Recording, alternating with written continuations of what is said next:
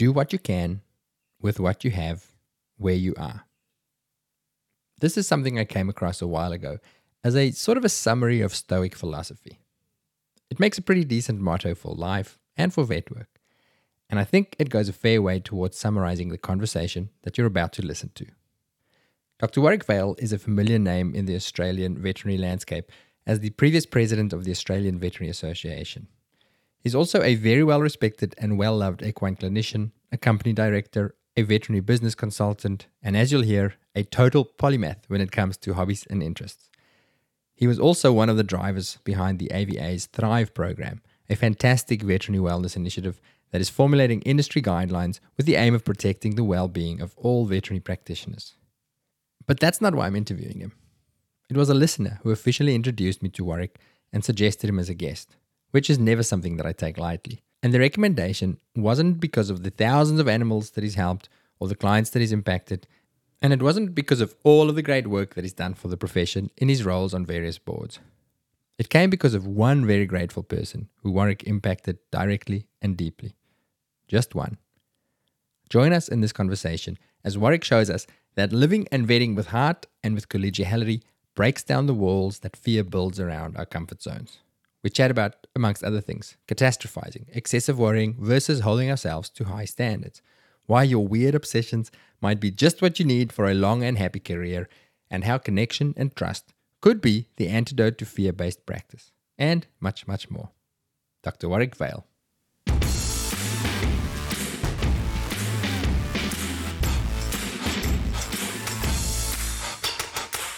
Thank you so much for joining us on the Vet Vault.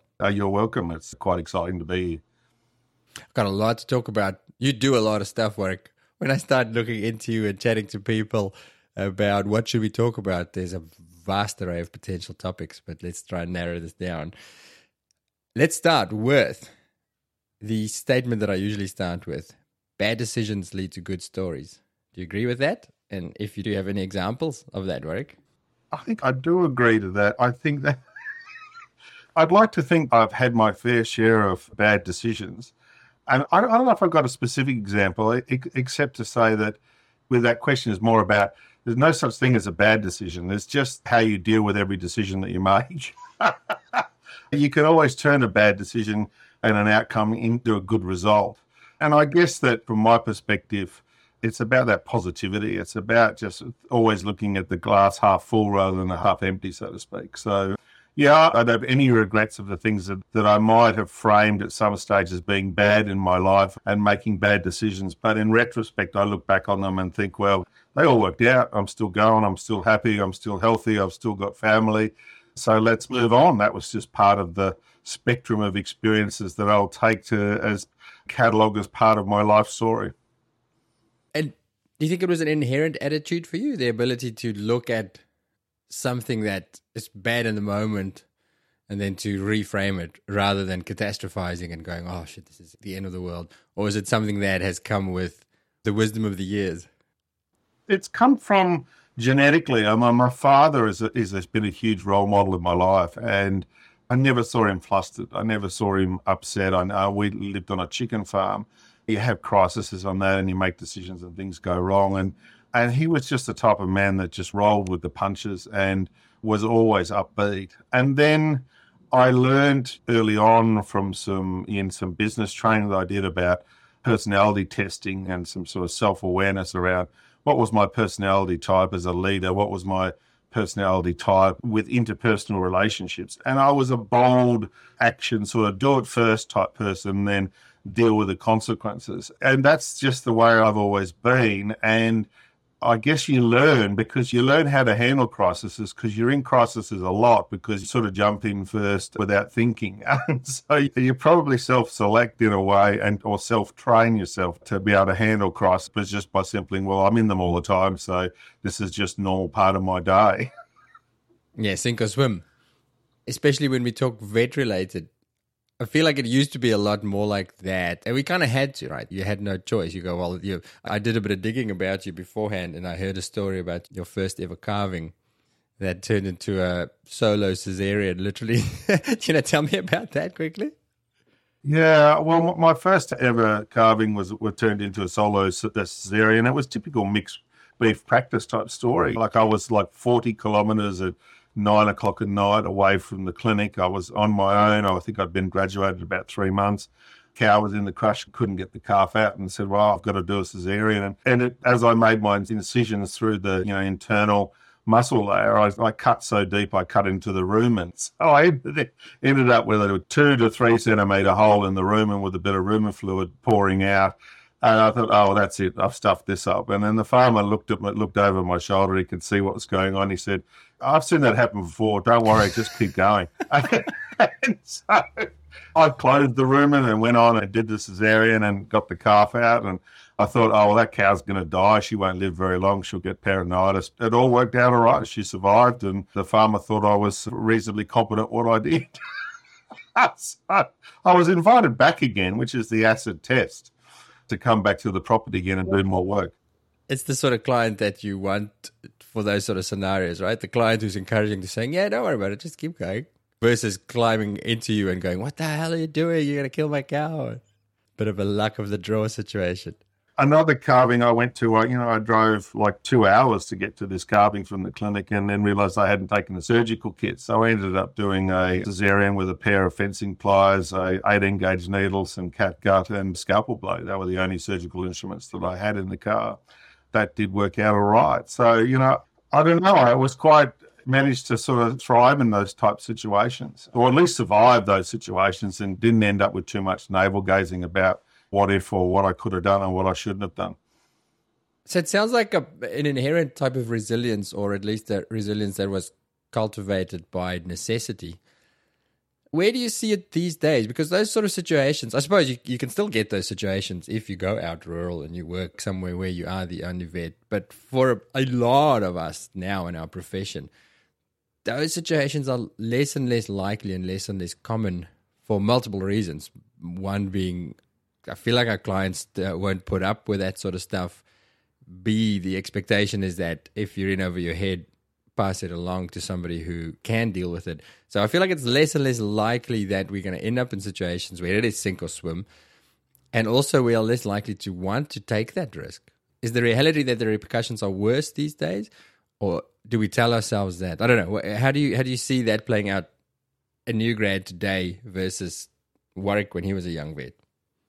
Yeah, I look up and I've asked myself that question, well, what is it about the current workplace environment and culture, especially for early grads, that makes that situation different today? And I think you're 100% right. It's the risk of client expectations being a lot higher. I think there's also that risk of, well, you shouldn't be doing this, and if you do, because you're not skilled or experienced enough, you should be handballing. I think all those are pressures that I didn't have at the forefront of my mind back when I was a new graduate. For me, it was just about getting the job done as best as you possibly could. And were the clients more forgiving? I suspect they probably were, but I don't know if the pendulum has swung so far the other way in the way that we imagine. I think we probably worry more about clients and their expectations, and certainly the ramifications of those with a veterinary practitioners board. In our minds, young veterinarians in particular are probably worrying too much about that. I think clients are actually still quite forgiving. I still think that they recognise you're just there to do the very best that you can. And if you're honest and you're open and you're personable in these situations, then I think you end up invariably getting client support. And from that, the pressures have changed. It's not as free form, I think, for young vets today. But I think a lot of their pressure could be attributed to what they place on themselves rather than the reality of it. I agree. I feel like I've almost personally experienced that in my 2 decades. I feel like these days, I sound like an old man, people are reluctant to fail. And I feel like that reluctance to fail is not always just about the patient or the client. Some of it is that we don't want to look stupid. We have this expectation of ourselves and of each other that we've got to do perfect practice and everything's always got to work. And to me, because I had to look really hard at myself of what stops me from trying new things sometimes. And I don't want to look stupid. That's often all it comes down to, right? It's just, rather get rid of it and let everybody think you know what you're doing, then try it and fail, and then people go, "Oh, he's an idiot." That's for me. I don't know if I feel like that happens with the others as well. I think there's also probably an element of people worrying more about their impact on the welfare of the animal. Not that I'm not caring or primarily responsible for welfare of an animal when I'm treating it, but a lot of them are thinking, well, I'm just not good enough to help this animal. Like I'm not skilled enough, trained enough, and I'd rather not even try when really I know there's someone who can do a much better job than me. And I guess being in mixed practice, like when I first started, I think that you end up being a sort of a jack of all trades and perhaps the master of none. And the profession isn't heading that way. You know, the profession has headed steadfastly and slowly and in an exciting way into specialists, you know, where I knew the profession had changed dramatically for me when I saw Facebook chatter amongst younger veterinarians about who did they refer their fat dog or large dog spays to, you know, what surgical centre, what surgeon specialist. I didn't really get what they were talking about, but that was their policies, that they did certain dog spays, small dogs, young dogs, little dogs, and non-fat dogs. But beyond that, they had in their mind that surgery for a larger dog, which, as we all know, is more challenging. Certainly takes longer and I would say more stressful. That you don't do that surgery. That's a job for specialists. And you send it to a specialist surgeon or someone who identifies as a specialist surgeon in that area. And I knew the profession had changed dramatically when young vets were handling their surgical caseload like that. There were some things that they did do and some things that they were never going to do and weren't really that interested in upskilling or getting sort of that within their comfort zone. I think they're quite happy for that to remain always outside of their comfort zone and send it to someone else. I'm trying to decide if that's a good or a bad thing. Because, I mean, those fat bitch bays are terrible. I haven't spayed anything for about 10 years since starting emergency, but I think it was good that I did them. Like, I did them and I was capable, and I knew that I was capable of doing them if I had to. But I'm trying to decide, could I have made my working day life as a GP vet much less stressful and do the things that I enjoy doing? And if there's somebody else who wants to do the shit stuff that I don't want to do, let them take it. It could be, I don't know, is it a good or a bad thing? Yeah, I mean, that's what I said. I'm struggling with it. I'm a bit of a traditionalist and I'm probably showing my age. I don't think it's a great thing for clients and their patients because it's dramatically driven up costs, I suspect, and accessibility to service now. And so if you see every case that you have through the prism of, well, a specialist should be looking at this, then we are getting what we're seeing and what I see in the profession where the specialists are overloaded, where you have waiting lists that are 6 to 8 months long, and specialists, for the obvious reasons, are working at specialty centres, they have massive overheads that they've got to cover in their cost structure for clients. Yeah, I'm not sure that it's the best thing that can possibly happen in your career, and I think that you should be always pushing your comfort zones, but you know, that's probably more my personality type, as we've already discussed. I think you should be pushing comfort zones all the time. Often when I go to the doctor, when I'm like the human doctor, when I need to go, I do look at the structure there and I often think, wow, I wouldn't like that as a job. The GP vet who never touches you or never does anything that I'd consider fun as a vet now, any of the cool stuff, and you just get farmed out to somebody else. And then, as you say, then there's 6 months waiting list, a year waiting list to get stuff done. So it would be a shame if we ended up too far down that path, for sure. Yeah, they're stressful. I mean, we all know those fat dog spas, and they're very stressful parts. But this is what I think we've signed up for. This is a difficult job. This requires skill. It requires concentration, preparation. It requires ongoing learning. But the rewards can be amazing. We get to do things that no one else can do. And if you're limiting those sort of things and you're doing those fun things, you and I probably would describe them, then I think that you're adding less interest and satisfaction, perhaps, out of your career. Maybe I'm being too judgmental, but... Warwick, you said this sentence there, I can't think of the word now, master of none, which is not really applicable to you because you're the master of quite a lot of things now these days, right? I did some digging beforehand, and beyond the fact that you're an exceptionally well-trained and well-respected equine vet, there's stuff outside of the... Is it true that you're a Thai chef and you can speak Indonesian? And we chatted a bit about music beforehand, what a big role that plays in your life. You've mastered quite a lot of things. You want to give us a quick rundown? Where is Warwick at the moment? What's your average working day or working week look like? What are you keeping yourself busy with? Oh, I'm still doing quite a lot of clinical work. I'm on the downward track at the moment from my contribution at the governance level AVA. I'm finishing up on the board. In fact, I've just come back from Sydney from my last official board meeting. So that's a 5-year experience with 2 years as a president in that period. And through some health reasons, I'm having to sort of stop and smell the roses. And I find that quite difficult because normally my day is lots of all sorts of stuff, talking to different colleagues and being involved in the governance of sport with the Equestrian Federation, or being involved in the governance of equine vets or AVA. It's doing some practice management consultancy with practices. It was running a large practice of equine vets and small animal practice, and doing lots of clinical work. You know, I suffer from that affliction of not being able to say no to things or people. So I have to learn to do that for my health reasons now that I'm getting more decrepit and my body is starting to fail me in different ways. I'll take some more time out. So I'm trying to back off. To be honest, I still love the clinical works. I just really actually like the client side of it. To me, it's about relationships with clients now. It's about providing a service and helping them in their journey and being a key partner in what they want to achieve with their horses, no matter what they're doing with them, and enjoying their company. So the day for me is still very much a clinical day, thinking about clinical cases, talking with clients and managing clients. And that's because I want it to be like that. I could be doing lots of other things, and I try to do that on top of it, and I have done for decades, but it's taking its toll, and I need to spend some more time smelling the roses. So that comment that for you, it's about the client interaction, about providing value to the people. The clinical side is how you do it, but that's not necessarily the why.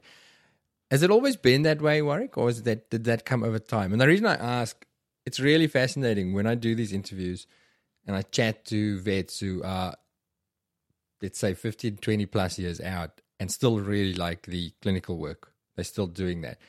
I feel like the commonality there is I like the people. And I see so many vets on the other side of their career, especially the first 10 years or so, and that was me for sure as well. They find the people side the most stressful thing. Like when COVID hit and we had to get the people out of the hospital, so many vets went, this is fantastic. I can just work with animals. I don't have to deal with the bloody people all the time. So has that always been like that for you?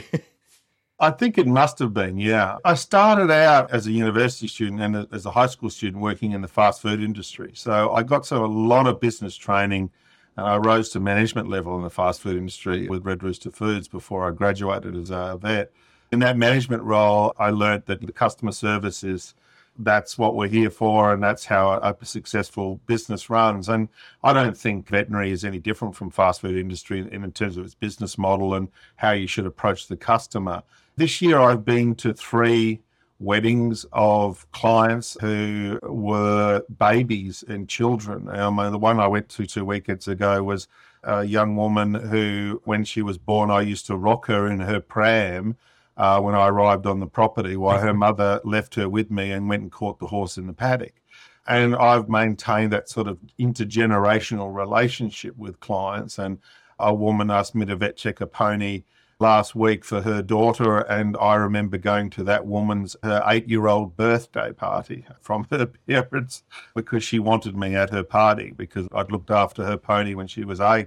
Well, now she's got an 8-year-old that she's looking for a pony, and that to me is the quintessential reason that I'm still in practice. It's that type of experience that gives me the joy of getting out of bed and dealing with my clients and their horses. And it's a great job when you can have those long-term relationships. The story that I was told, and I still hear, is that you've got to keep your client at arm's length at all time, and don't give them your private phone number, and keep your Facebook page locked down, and don't friend them and things like that. And my approach was probably the opposite to that, is that I just had boundaries for clients. There was no doubt about that. But I enjoyed that sort of identity and that relationship that I had with clients, that I was key part of their family and key to keeping their horses and animals well and healthy and achieving, and was there for them in times of often quite difficult and stressful circumstances when their horses were injured or hurt. So I've been asked to give away a client who didn't have a father. So I did. I walked her down the aisle, and so I was a father figure to that client growing up. So, yeah, really special things. Those are the things that stand out in my mind, more memorable than what I actually did with their horses to fix them, for those particular individuals. The term that springs to mind that I'm learning over the last couple of years is emotional labor. It feels like you, other than just the physical labor, you're willing to do the emotional labor, which is hard because it's labor of some sort. But the impression I get over and over again is that it pays back in dividends, investing that emotional labor. And not just the risk when we talk about this sort of approach of putting in more for the client is that we're doing it for the client. But what I'm seeing more and more is that we do it for ourselves really as well. Because when you have that approach, things seem easier. It seems more connected, more fun, really. The level of trust that the client has in you just removes so many barriers to patient care. And they're just so embedded in trust with what you say, what you want to do diagnostically, following diagnosis and your treatment plan. They're just so invested in it because they're so invested in you that makes your job so much easier. It really makes your job more effective and certainly much more efficient. And the trick is when you run a practice is to get that culture across every individual in your practice, whether it be your receptionist, nursing team, or your technician team, or your other vets, is that they're all part of that confidence framework that the client has in you. It extends to your team. If they really invested in you and your skills and your dedication and your passion about helping them, they recognize that and accept that from your team. And that then solves that issue around, well, if you're not available, you're not the sole provider of services to them. So that does allow you to have that space away when you need it, either physically or emotionally and mentally. You can get that space from those clients because they have the same sort of trust and maybe not the same depth of relationship, but they certainly don't have any roadblocks or walls up to having that relationship with other members of your team in a larger practice. It can't run any other way. Otherwise, you may as well just be in practice on your own. That's really useful. Maybe that's the secret, is to say, yes, go beyond just the transactional relationship with your customers, but have those boundaries and make sure you don't adapt that savior syndrome of, well, it's all up to me. The buck stops with me. If I'm not here, things fall apart. If you can shift that and have a team to support you to say, yeah, we go beyond, but also I can step away and I know somebody else is going to fill the void that I leave when I'm not there. Yeah, and that was the approach that I took, yeah. Yeah, nice. Quick detour from a conversation with Warwick for a message from one of our sponsors, and then we will get straight back to the show. I want to tell you about a new official supporter of the podcast. I'm very excited about this supporter, which is a bit different from our standard sponsors. If you listen way back to episode 58 with Dr. Sam Burke called Money and Other Dirty Words, you'll hear us talk about Sam's then fledgling running shoe company, Tarkine. Now it's almost 2 years later and Tarkine is up and running, excuse the pun, in a big way with 2 iterations of their first road shoe, the Goshawk, in production, and their very first trail shoe, the Trail Devil, hitting the market just a couple of months ago. And I'm thrilled to be partnering with Tarkine as the official shoe of the Vet Vault. Not just because these are fantastic shoes, but also because it's the world's most eco-friendly shoe with features like uppers made from recycled plastic, the world's first compostable footbed, and with their Return to Tarkine program, which means that once you're done with your Tarkines, or when they're done with you can send them back to be recycled and reborn as useful things like bags, fabric, yoga mats, rather than them just going to landfill, which is a much bigger issue than you might think. Plus, 3% of every sale goes to conservation causes. And it's not just a gimmick or a marketing ploy. It's the real deal. And it's also not a gimmick shoe. It is a hardcore, high-quality performance shoe. Now you might ask, what the hell are you doing talking about running shoes on a podcast for vets, Hubert? There is a logical explanation. First off, I am a runner, and I know that many of you are too. In fact, some of you are very hardcore runners. Not me, but it keeps me fit and it keeps me sane. And my Goshawks have been my loyal companions for the past 2 years and still going strong. And my new Trail Devils are just friggin' amazeballs. And I think that we'll be friends for a long, long time. Just don't tell my Goshawks. Second, my Goshawks have also become my favorite work shoes. And I know you care about that. I see you at work with your big brand endurance shoes or your fancy pants fashion sneakers that go with your designer scrubs. It's okay, I have those too. But my Tarkines have become my go-to work shoe. They're built to last a serious runner many thousands of kilometers. So they are totally suited to running between the consult room and the lab and the cupboard where we keep the snacks, or standing in theater for long periods of time. And I don't think Sam was thinking of this when he designed them, but the material that the uppers are made from seems to be almost entirely impervious to all manner of bodily fluids from our patients. Water off a duck's back, or blood and urine off a Tarkine shoe.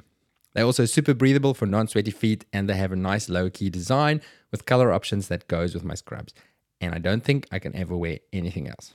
We have a discount code for you to go grab your next pair of work/running shoes.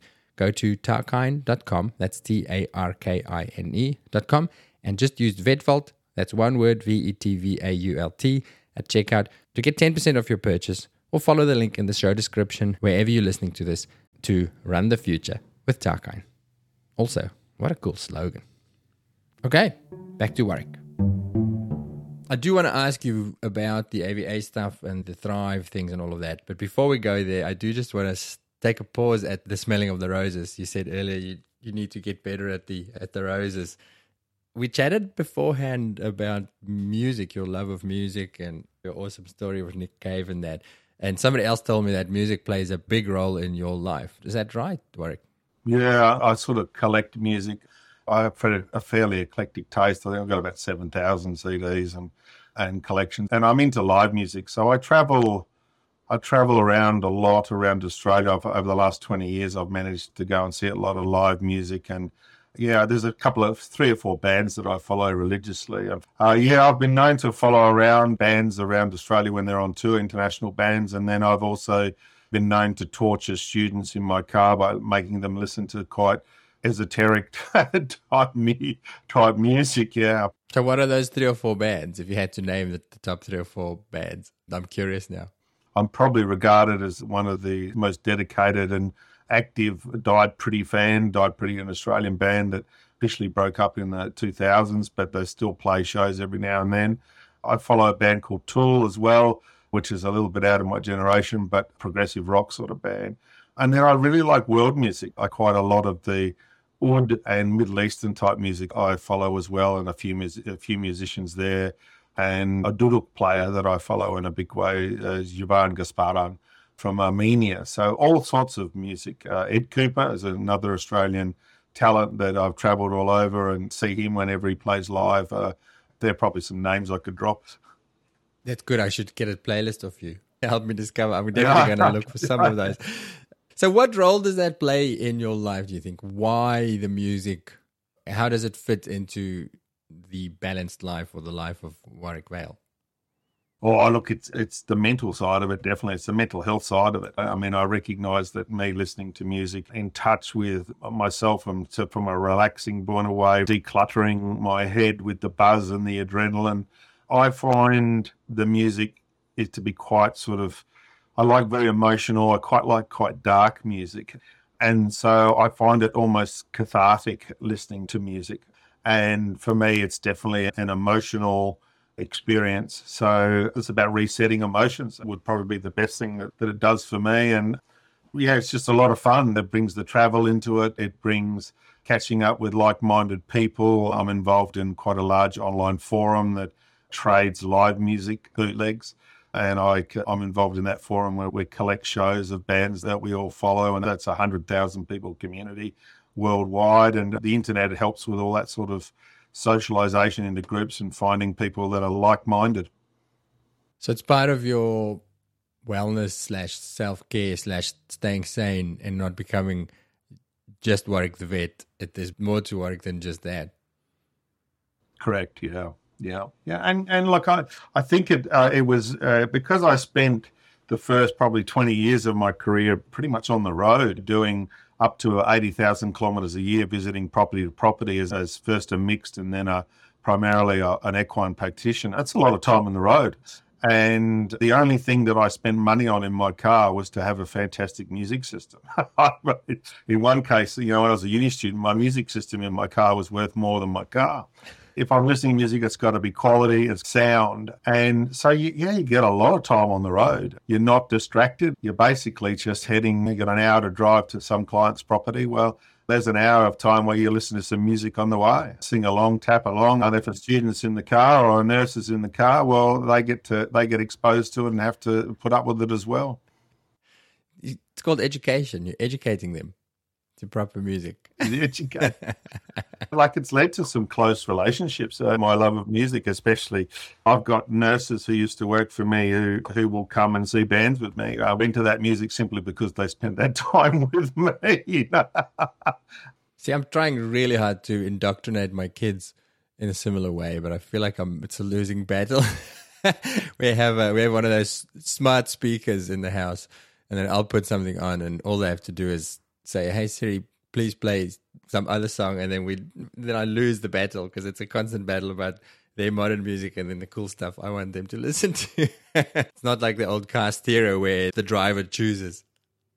Definitely, technology has changed all that. Now they've got an audio playing device in their room, in their bed with them with a phone, having that. Whereas I used to have to go and put a CD in the CD machine, or vinyl on.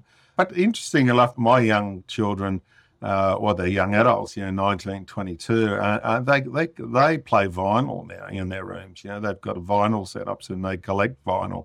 And I just thought that was just cool. They thought it was cool, but no, they actually listen. They like it and listen to it. And so the whole, it's going around in a circle, which is lovely to see from my perspective. So out of the things you do, somebody I spoke to described you as possibly the busiest person they know. One of the things you do outside of your passions and your horse work is the AVA stuff that you talked about. So you had the stint as president of the AVA, and then I understand that you're quite instrumental in the wellness part of the AVA stuff. So the Thrive program that you guys have. Is that right? Were you heavily involved in that aspect of it? Yeah, look, when I first took on the presidency, it became apparent to me that we still had major issues with mental health and suicide within the profession. And I could see a lot of the resources and activities that AVA were providing and had developed to help the profession. And yet I just had an innate suspicion that we may not be getting the results that we should be getting. And was there better mental health and was there less suicide? And so I just asked the profession, the membership and my team, so are we doing the best we possibly can and are we getting those results? And if we're not, I'd like to set a big, hairy, audacious goal, which was to set the organisation onto guiding and leading the profession to a 50% reduction in suicide within the next 5 years and, a concurrent better mental health across the profession. And to make it an industry-wide, sector-wide, profession-wide approach so that we encapsulated nurses and everyone else who works in the veterinary clinical team, whether they were AVA members or not, it didn't matter what type of practice they were in. AVA was the only body that was going to be able to show that sort of leadership and perhaps pull it together to have a very holistic profession encompassing approach. We looked in the mirror and saw that, well, we were doing really good in some areas, but in other areas, we just weren't active. And that was probably why we weren't getting the results that I thought we should be getting. And to the credit of AVA and the membership and the AVA team is that they really took this to heart and we invested quite a lot of money in some research. And from that has come a major realignment of our overall strategy at AVA. Around the wellness of the profession, the mental health of the profession is now paramount as our strategic initiative, one of our strategic pillars.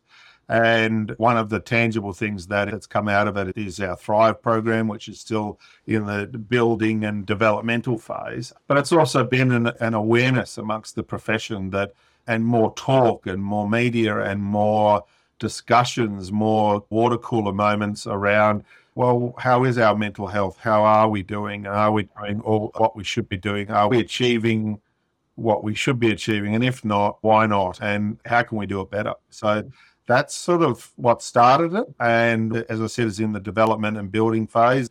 And there's been a lot of learnings out of that research.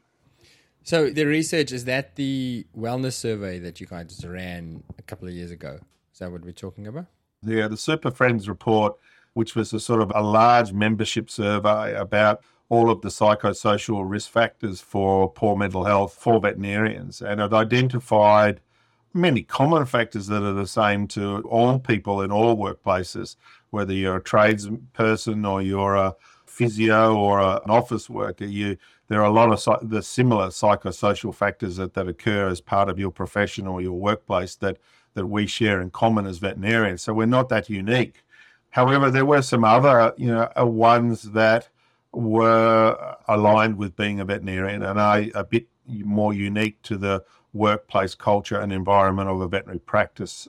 And those are things that we sort of knew they were there, but we probably weren't addressing them in a way. I think where we were doing very well was in the protect sort of space, and where we were able to help people once they had a mental crisis. But in terms of coming before that, I think the survey showed us that we were missing the ball. I guess the really pertinent quote from one of those surveyed veterinarians was that it's all well and good to fix us when we've become broken, give us the counselling, psychiatric report, time off, but why don't you stop us from getting broken in the first place? And that's the sort of area where I think that AVA and a lot of services weren't playing in that space well in the prevention or the promotion space. And so that recognition is now driving the development of a holistic campaign, a holistic framework for mental health across the profession that includes the prevent strategies, the promoting the positive about the profession, and protecting those that are actually affected adversely in their mental health. So let's recap those. So it's prevent, so get in the front and go upstream, promote the positive to say, look, because that is something I'm always mindful of on the podcast and in the broader sense. When we talk about all the wellness things and the negative things that need to be fixed, there is the risk that all we end up talking about is all the negative stuff, and it becomes a bit of an echo chamber of, oh, this profession sucks so much, it's so hard. You almost indoctrinate the new grads before they start working that, well, this is going to be terrible, get ready for it.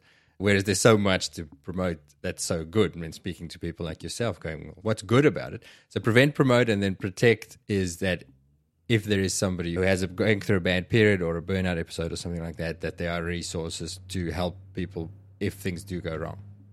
Yeah, when the train comes off the tracks, we can protect those people in crises. But the other two areas, the prevent and promote, is they're equally as important. And the research was telling us that, funnily enough, the same factors that are a risk for poor mental health are often the same factors that are protective of your mental health. So interactions with clients, for example, is at the top of the list so positive interactions with clients is at the top of the list for protecting your mental health, promoting and keeping your mental health in terms of a risk factor positive. But also adverse interactions are at the highest point. Why veterinarians told us their mental health wasn't very good is because of adverse interactions with clients. And for me, with that statement, it echoes true, except that I think where we fail as individuals is to put it into perspective. 99% of client interactions and case outcomes that we have are all excellent in our day, but there's that one client that's upset or complains, or a bad outcome you get that ruins your whole day. And we need to frame the way we think about that and realize that, well, that's always going to happen. There's always going to be some clients that are grumpy and upset for different reasons. And not every case is going to go according to plan, so to speak. But the vast majority will, and the vast majority will be great outcomes and will be protective of your mental health. And those are the ones that we really need to think about. They're the ones that, if you can get them into perspective and they take over the overwhelming feeling of stress and drama when you have an adverse reaction, that I think we can reset the way we approach and the way we feel about our work on a day-to-day basis. That's fascinating.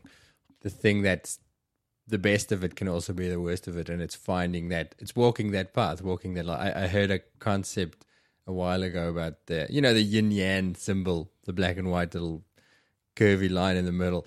The symbolism of that is really that there's order and chaos, so good and bad, and the wavy line in the middle, the curved line, is the path.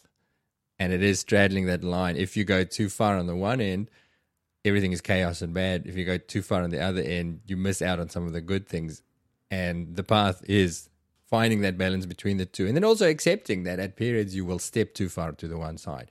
So when we talk about the client interaction, for example, there will be times where it'll be too much. Maybe you've worked too much, or you have had an abnormal amount of adverse interactions, unpleasant negative interactions. And then it will pull you into that one side, but then let the other side pull you back on the path again. That's a really cool concept. Celebrate and savor your wins.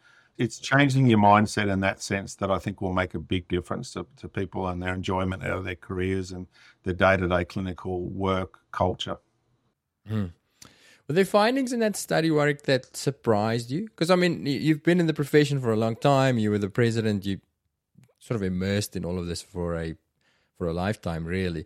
So you'd think that a lot of it would be almost common sense to you. But were there findings in there that you went, oh, I didn't see that one coming? Yes, there were. And those findings were around workplace culture, where I thought the industry and the culture had changed more than what it apparently has. So, what I'm talking about is workplace remuneration, workplace hours of employment, workplace culture, where the way people are treated in a workplace with no lunch breaks and expected to work after hours for no incentive, no remuneration. I thought that was a dinosaur. I thought that had finished, and that there weren't practices that had veterinarians working in them that were subjected to that type of culture today. I mean, that was very much when I graduated in 1989, and I started on a $20,000 a year salary with no after-hours incentives or bonuses, and was on call every second weekend. I thought that culture had gone. I thought that it was out there, but was the unicorn, not the horse, so to speak, of what was happening in.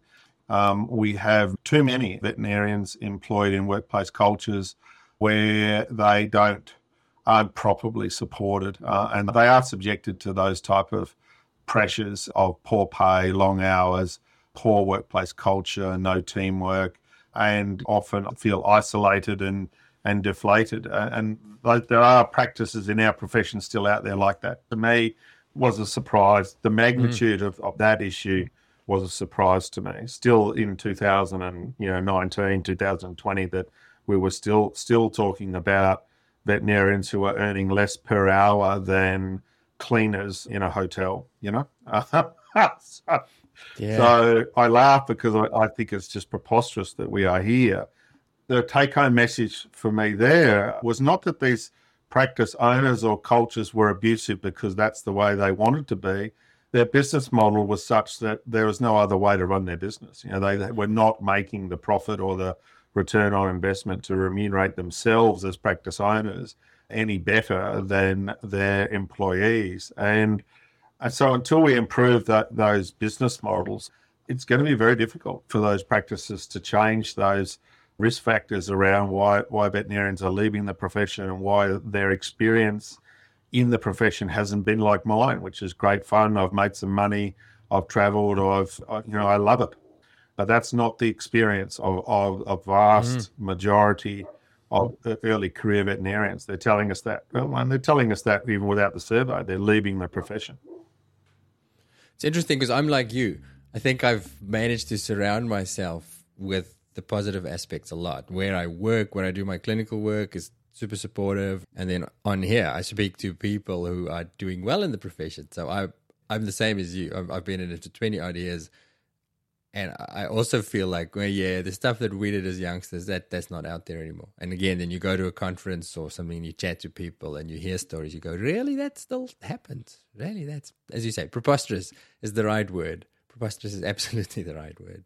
And it's sad. And I can see it from both sides, being a practice owner and being a business consultant and practice consultant. I've gone into some of these practices. It's a vicious, nasty business cycle that they're in, and it's not healthy for anybody involved in those businesses. The people who own them, the people who work in them, they're struggling. And it's sad, getting into those practices and trying to turn them around is the single biggest challenge we've got as a profession. Yeah. So is that part of the strategy of the Thrive thing, is to say, well, so we can We can help the individuals on the front end and make them increase resilience and all the things that make us cope better in the difficult job that is being a vet. But as a part of that strategy, also to help practice owners and businesses make that environment as pleasant as possible, make the hard work more achievable, more sustainable. Definitely. It's got to be across everything. It's not, I thought that there might be a magic bullet and we go to a supporter who can help us invest money in all the interventions that are needed to improve mental health. At the end of the day, that's not going to happen. The industry actually has to take responsibility for its state, the good and the bad, and it needs to change the paradigm itself. No one else there's no other government agency or support structure that's going to come out and fix everything for us within our own businesses and with our own workplace cultures and profession. We actually have to do it ourselves. And the AVA, I think, role there is to provide the tools, the leadership, and also to give the role models, to showcase the role models where it can be done, where there are practices that are achieving these great workplaces, where people don't leave, where they want to stay, where they're on excellent, working conditions and remuneration, and where they feel supportive and they're having fun. They're going to work. Being a veterinarian in clinical practice is delivering everything, meeting all of their needs, emotionally, financially, psychologically, and from a fun perspective, from a lifestyle, career-wise, it's meeting all of those.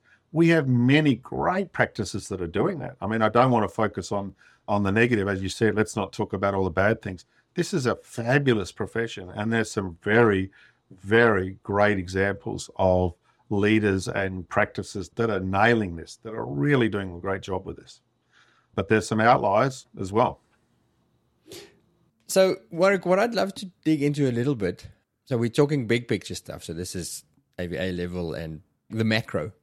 But then the person who actually suggested you as a guest to me is somebody who, on the micro level, on the individual level, you've had a massive impact on. Somebody got in touch with me and said they were going through a really tough time in their career and somehow got connected to yourself, and you then took the time to hold their hand, really, to open doors for them and to help on an individual level. And I really like that contrast almost of Warwick doing the big thinking and how do we help the whole profession, but then also being willing and having the confidence and the skills to go on an individual level, going, well, here's an individual person who needs help. Let me see what I can do here. How do you identify somebody like that as pausing to saying, well, there's somebody who I can make a difference to? And then the next thing is having the confidence and the ability to say, yes, I'm going to actually act. I'm not just going to watch or see, because I know for myself, I've been in situations where you see somebody struggling and then you make an assessment to go, I don't think I'm capable of helping. I should see a psychologist or somebody else can help with that. Or I'd love to help, but I don't have the time or I don't have the emotional bandwidth. Help me figure out how do we help somebody individually like that as well, mindset-wise. I can only speak for myself, obviously, but for me, I've always enjoyed helping younger veterinarians with their career and in their day-to-day lives. And, with this individual that I managed to hook up with, it was through a mutual love of music.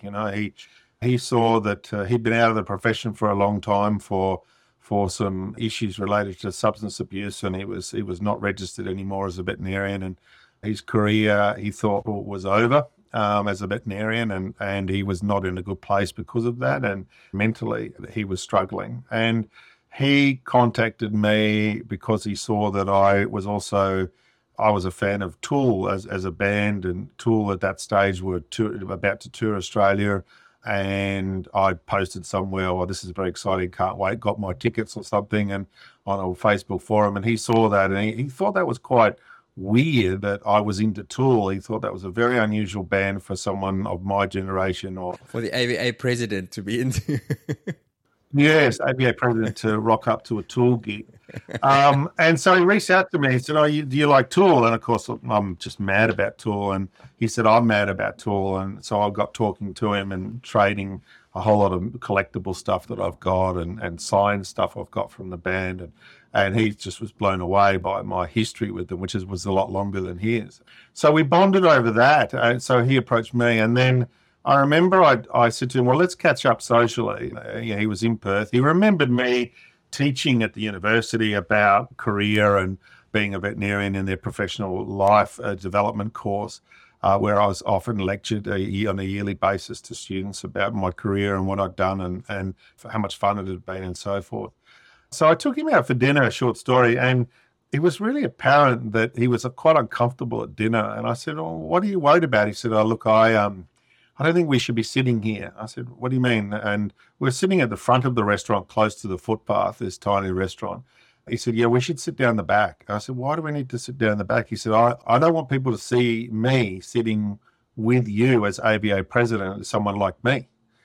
It really floored me that he was embarrassed for me, that me associated with him would be a reputational risk to me because he so devalued his own worth and his own status as a veterinarian. He felt that he was a disgraced veterinarian. And I just didn't think like that. And to be honest, my heart broke. I just thought, here's a guy that, he seems like a lovely fellow and I've got a lot in common with him. And so I just asked him straight out, I said, look, where are you going and what do you want to do? I understand your journey. And he told me a lot about his issues with substance abuse and mental health. And I said, what do you want to be? He said, I just want to get back into the profession. I said, well, you're going to have to do that on your own, but I think I might be able to open some doors for you. Come and spend some time with me. Let's see if we can have some fun together. And that was my approach originally, was to just say, well, look, I'll support you in this and come and just spend a day in the car with me and drive around. You're not a vet. You don't have to be a vet, but come and just spend some time experiencing again after 8 years what it's like to be a vet.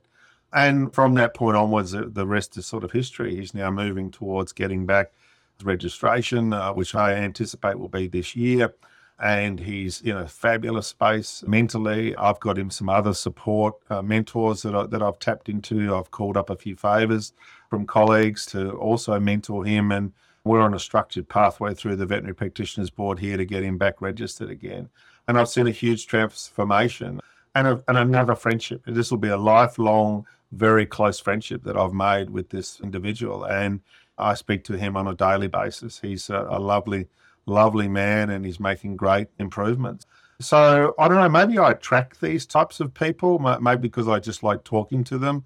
And I think it's primarily, Hubert, because I really strongly believe that this is a fantastic profession and that it can deliver anything and everything you want. And it can be so rewarding. It can give you everything that you need. But sometimes you just need to get someone to help you look at it like that.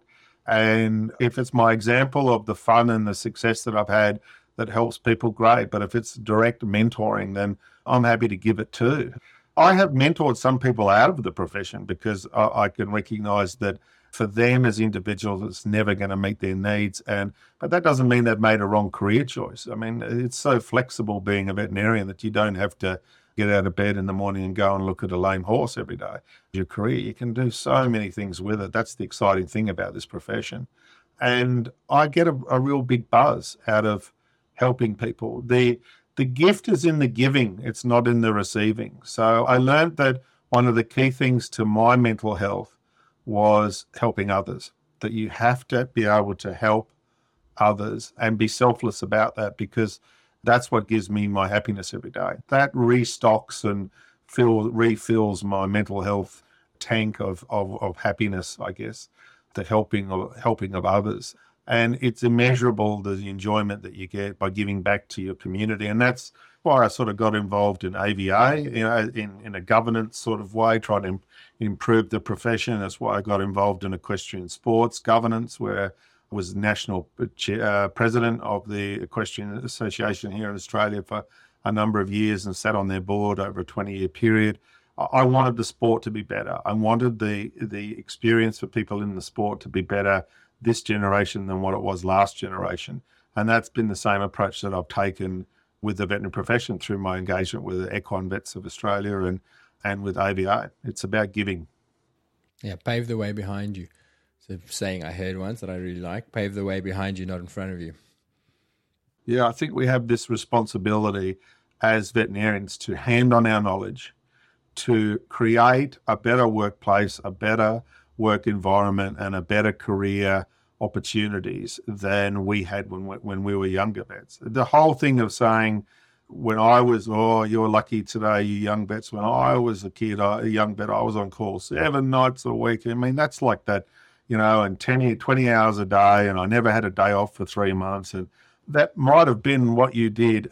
But would you want your children, if they were veterinarians, to have experienced that? No, I would want it to be better. Well, these are your children. These are your professional colleagues that are coming on. And even if the only prism you look at it through is that we want animals to be catered for in their welfare and their health into the future in a better way than we've been able to, then we've got to keep the profession sustainable. So we've got to really nurture the service providers, the key talent that's in there. And the only people that can hand on that knowledge and upskill these younger veterinarians are the ones that are more advanced in their career. And you should do it till it bleeds. You should do it until it hurts, and then rest, and then do it again. I like that. I'd love to refocus on that one-on-one help, because again, it's one thing to say, well, there's all these resources and there's all these things out there to help people to do the prevent and the protect part of what we talked about earlier. But sometimes you need somebody to walk that journey with you. If information was the answer, then none of us would have an issue, because all the information in the world is out there to help you do anything. But sometimes you need that mentor, that guiding hand. And I'd love to help other people in this profession if you are faced, because I feel like it's potentially easier for you emotionally and mentally to commit to helping somebody, because you have all this experience. You've mentored before in unofficial and official capacities. You're the AVA president, so you've got all these connections. But somebody listening to this, let's say 5 years out and going well, and then you're faced with a situation like yourself, bumping into somebody, meeting somebody, working with somebody who is not winning and who needs the help. And I'd love people to have the courage to help and to make that assessment and go, yeah, this is going to cost me something. Like, I like that you say the word, do it until it bleeds, because sometimes it can be there's the necessity to protect yourself and your own well-being and not taking on too much, but then also taking on something extra and saying, well, how can I help you? I don't know. Have you got any advice, even if it is just mindset around that, or any resources to say to somebody, well, yes, jump in, help this person, and have the confidence, because why? How do you think about this as an individual who's not the AVA president? Yeah. I guess what I'd say is that you got to do that conversation in your head. What's in it for me, and does it make me feel important, or what's the return on investment here? Most vets are very compassionate people. This is a caring profession that we're in, and we really want to do the best, and we don't want to hear about bad outcomes and bad situations. And we love great results. So to see those great results, and you can get them just by dipping your toe in the water, I suspect. You don't have to be the ABA president to help someone. I guess that what you're saying is, well, how do you get in that mindset? How do you do that if you're not ABA president? I didn't do it because I was ABA president. It's simply because of my humanity. I think you've just got to have the humanity around and the collegiality. I mean, this is a unique profession where there's only small numbers of us in this country, on this planet, that are vets. I mean, you can go somewhere in the world, and I bet you I can, but I bet you with time that most veterinarians can look at someone in a public setting who they don't know and get some suspicion. I reckon that person could be a vet, and I reckon you'd be right, sort of, 80-90% of the time. And maybe there's that sort of the false or some sort of aura that a veterinarian gives off to other veterinarians, and we want to keep that strong. But you've got to love your colleagues. I mean, sort of team support, one-on-one collegial support, even if it's just talking about cases and decision-making you've got, and reaffirming your sort of, where you're at with it clinically with a case. We need colleagues. We need to have that. And so you can extend that to beyond, well, do you think I've done the right thing with this horse with this sore joint? To being, do you think I've done the right thing with helping this person? And I think it's about your own empathy and your own sense of caring and your own commitment to the profession and colleagues in all ways, whether it be helping them academically or clinically or from an upskilling point of view through to their whole of life wellness or happiness. And sometimes you can learn something back from these people. In fact, I think you always learn something back from these people. So it becomes a significant investment opportunity that gives you great returns. Oh, that's really useful. Thank you. I suppose, Warwick, that we do need to start wrapping up. I find that's really useful. We could talk about that for hours, but I think just on this podcast is something I'm looking at more and more is it's from somebody else's talk. I think it's Jim Carrey or somebody who gave a commencement speech about love versus fear. And when you make decisions whether to do something or not, the choice is always love versus fear. And it sounds to me what you're talking about when we talk about your career, how you interact with your clients, the job that you do, your profession, and then on an individual basis, that your decision making is generally love based, right? Versus fear based, rather than going, how hard is this going to be? What's the cost to me going to be? The fear based approach never gets you there, but it's what can I give? And that seems to light the light bulbs for you. Exactly. I think that's a pretty good. You've summed it up better than I could. You've got to have that compassion, that love, that caring for people, for individuals, and we have a massive power that we're highly educated as individuals in the community. We're highly resourced. The community has invested thousands and thousands of dollars in training us and skilling us, and we should be leaders in the community as veterinarians. We should be leading in all sorts of ways. We should be helping the community, not just beyond, helping their dogs and cats or their horses or their cows or whatever. And, I think we have an obligation to the community to show that leadership, to be leaders, because we're informed, we're scientists, we have thought processes that are robust, we have decision-making that is processes that are robust. And we should be able to bring that towards helping people in other ways other than just vaccinating their dogs and cats. Yeah, gold. All right, let's wrap it up with our couple of wrap-up questions. We'll start with the pass-along question. I ask our guest a question for our next guest. So the question for you from our previous guest was, do you think that our profession is becoming a part-time profession? I don't think it's becoming a part-time profession. I think it's becoming a profession that is quite sustainable if you work part-time hours. I still think, for me, the profession is still all-encompassing enough that to do it well, even part-time, it probably is still a full-time mindset, so to speak. But to participate in it at a clinical or an hour-to-hour basis, on a part-time basis, that's becoming much more common, and I think that's a good thing.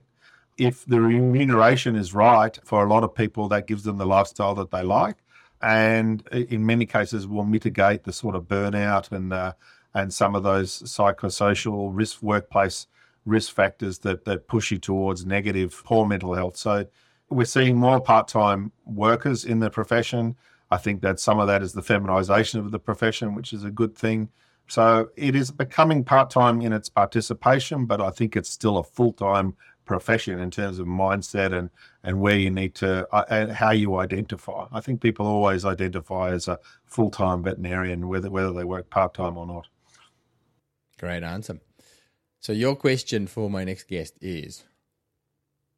What's stopping you from contributing to your profession in other ways? Okay. That's a good one. I can't wait for the answer to that one. All right, Warwick, do you listen to podcasts? You listen to a lot of music, obviously. Have you switched at all? Yeah, you do? Yeah, I listen to quite a few podcasts, yeah. I'm one other thing that I do in a big way is I'm into history.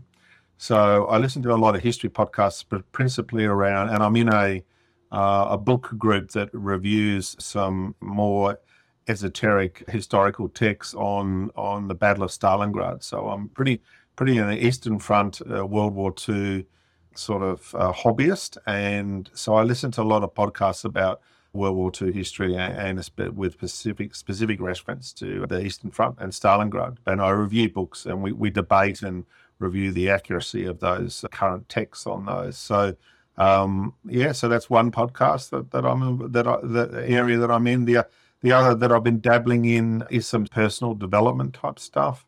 His name eludes me now. What's that guy that's very controversial? He toured here. I went and saw him speak. Jordan Peterson.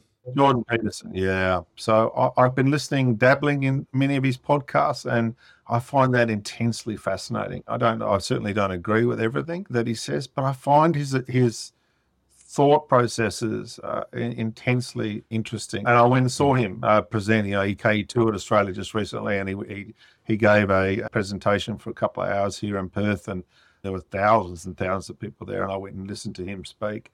He challenges me to think about things, and I like that. I like being challenged on that. I'll jump in every now and then and listen to one of Jordan's podcasts. Okay. Have you come across the Hardcore Histories podcast with Dan Cartlin? Yeah, I know. I have. Yes, and Dan's is a pretty famous and popular historian, isn't he? I've listened to a couple of those. Yes, I have. Yeah, okay. Yeah. I find those fascinating for the history side.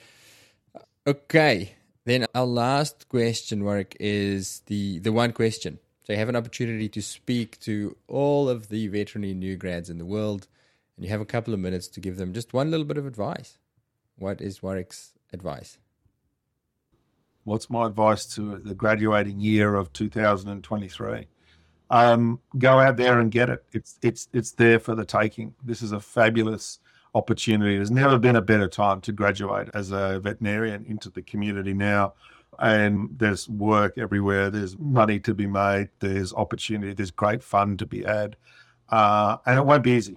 It's going to be really difficult, and it's going to challenge you like your undergraduate years haven't. You think you've had a tough time being a student, it'll get even harder. But if you do the work and you stay the path and you use others to help you along and reach out to others, the opportunity that's in front of you is ginormous for everything. It will deliver everything that you possibly could ever want and everything you could ever want if you tackle it in the right way and just have fun with it. Just roll with it, have fun with it. It's a great profession. Spectacular. Warwick, thank you so much for your time for this podcast and for the other time. I don't know. I'm listening to the stuff, like even preparing for this. Do you have extra time in your day that we don't have? Because all that work, and then there was the music, and then somebody, like I said, the person I spoke to said you're a chef. And now I learned that you're a history buff as well. How do you get around to it all? I don't know. Perhaps my mind doesn't sort of rest. I don't sleep much. I guess that's one thing. I never go to bed before midnight or 1 o'clock in the morning, and I'm always up at 6:30. So I don't need a lot of sleep. I've never run on lots of sleep. I've always been able to run quite successfully on very little sleep, and I get to do most of my sort of productive exploring of other responsibility and fulfilling of other responsibilities late at night. So that's me. Well, thank you so much for spending that time in a way that helps us as a profession and as individuals, as we learn from that story. It just makes a big difference for everybody. So thank you so much for everything that you do, Warwick.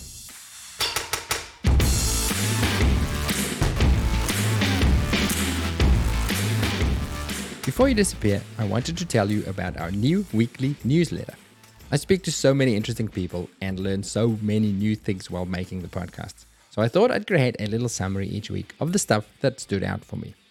We call it the Vet Vault 321, and it consists of, firstly, 3 clinical pearls. These are 3 things that I've taken away from the clinical podcast episodes. My light bulb moments, the penny dropping, any new facts, and the stuff that we need to know to make all the other pieces fit. Then, 2 other things. These could be quotes, links, movies, books, a podcast highlight, anything that I've come across outside of clinical vetting that I think you might find interesting. And then, 1 thing to think about. I'll share something that I'm pondering, usually based on something that I've read or heard, but sometimes it'll be just my own musings or rants. The goal of this format is that you can spend just 2 to 3 minutes on the clinical stuff and move right along if that's all that you're after. But if you're looking for content that is more nourishing than cat videos or doom scrolling, then our 2 other things should send you in the right direction. And then something extra for when you feel like a slightly longer read. If you'd like to get these in your inbox each week, then subscribe by following the newsletter link in the show description wherever you're listening to this. It's free, I think it's useful, it's fun, and it's easy to unsubscribe if it's not for you. Okay, we'll see you next time.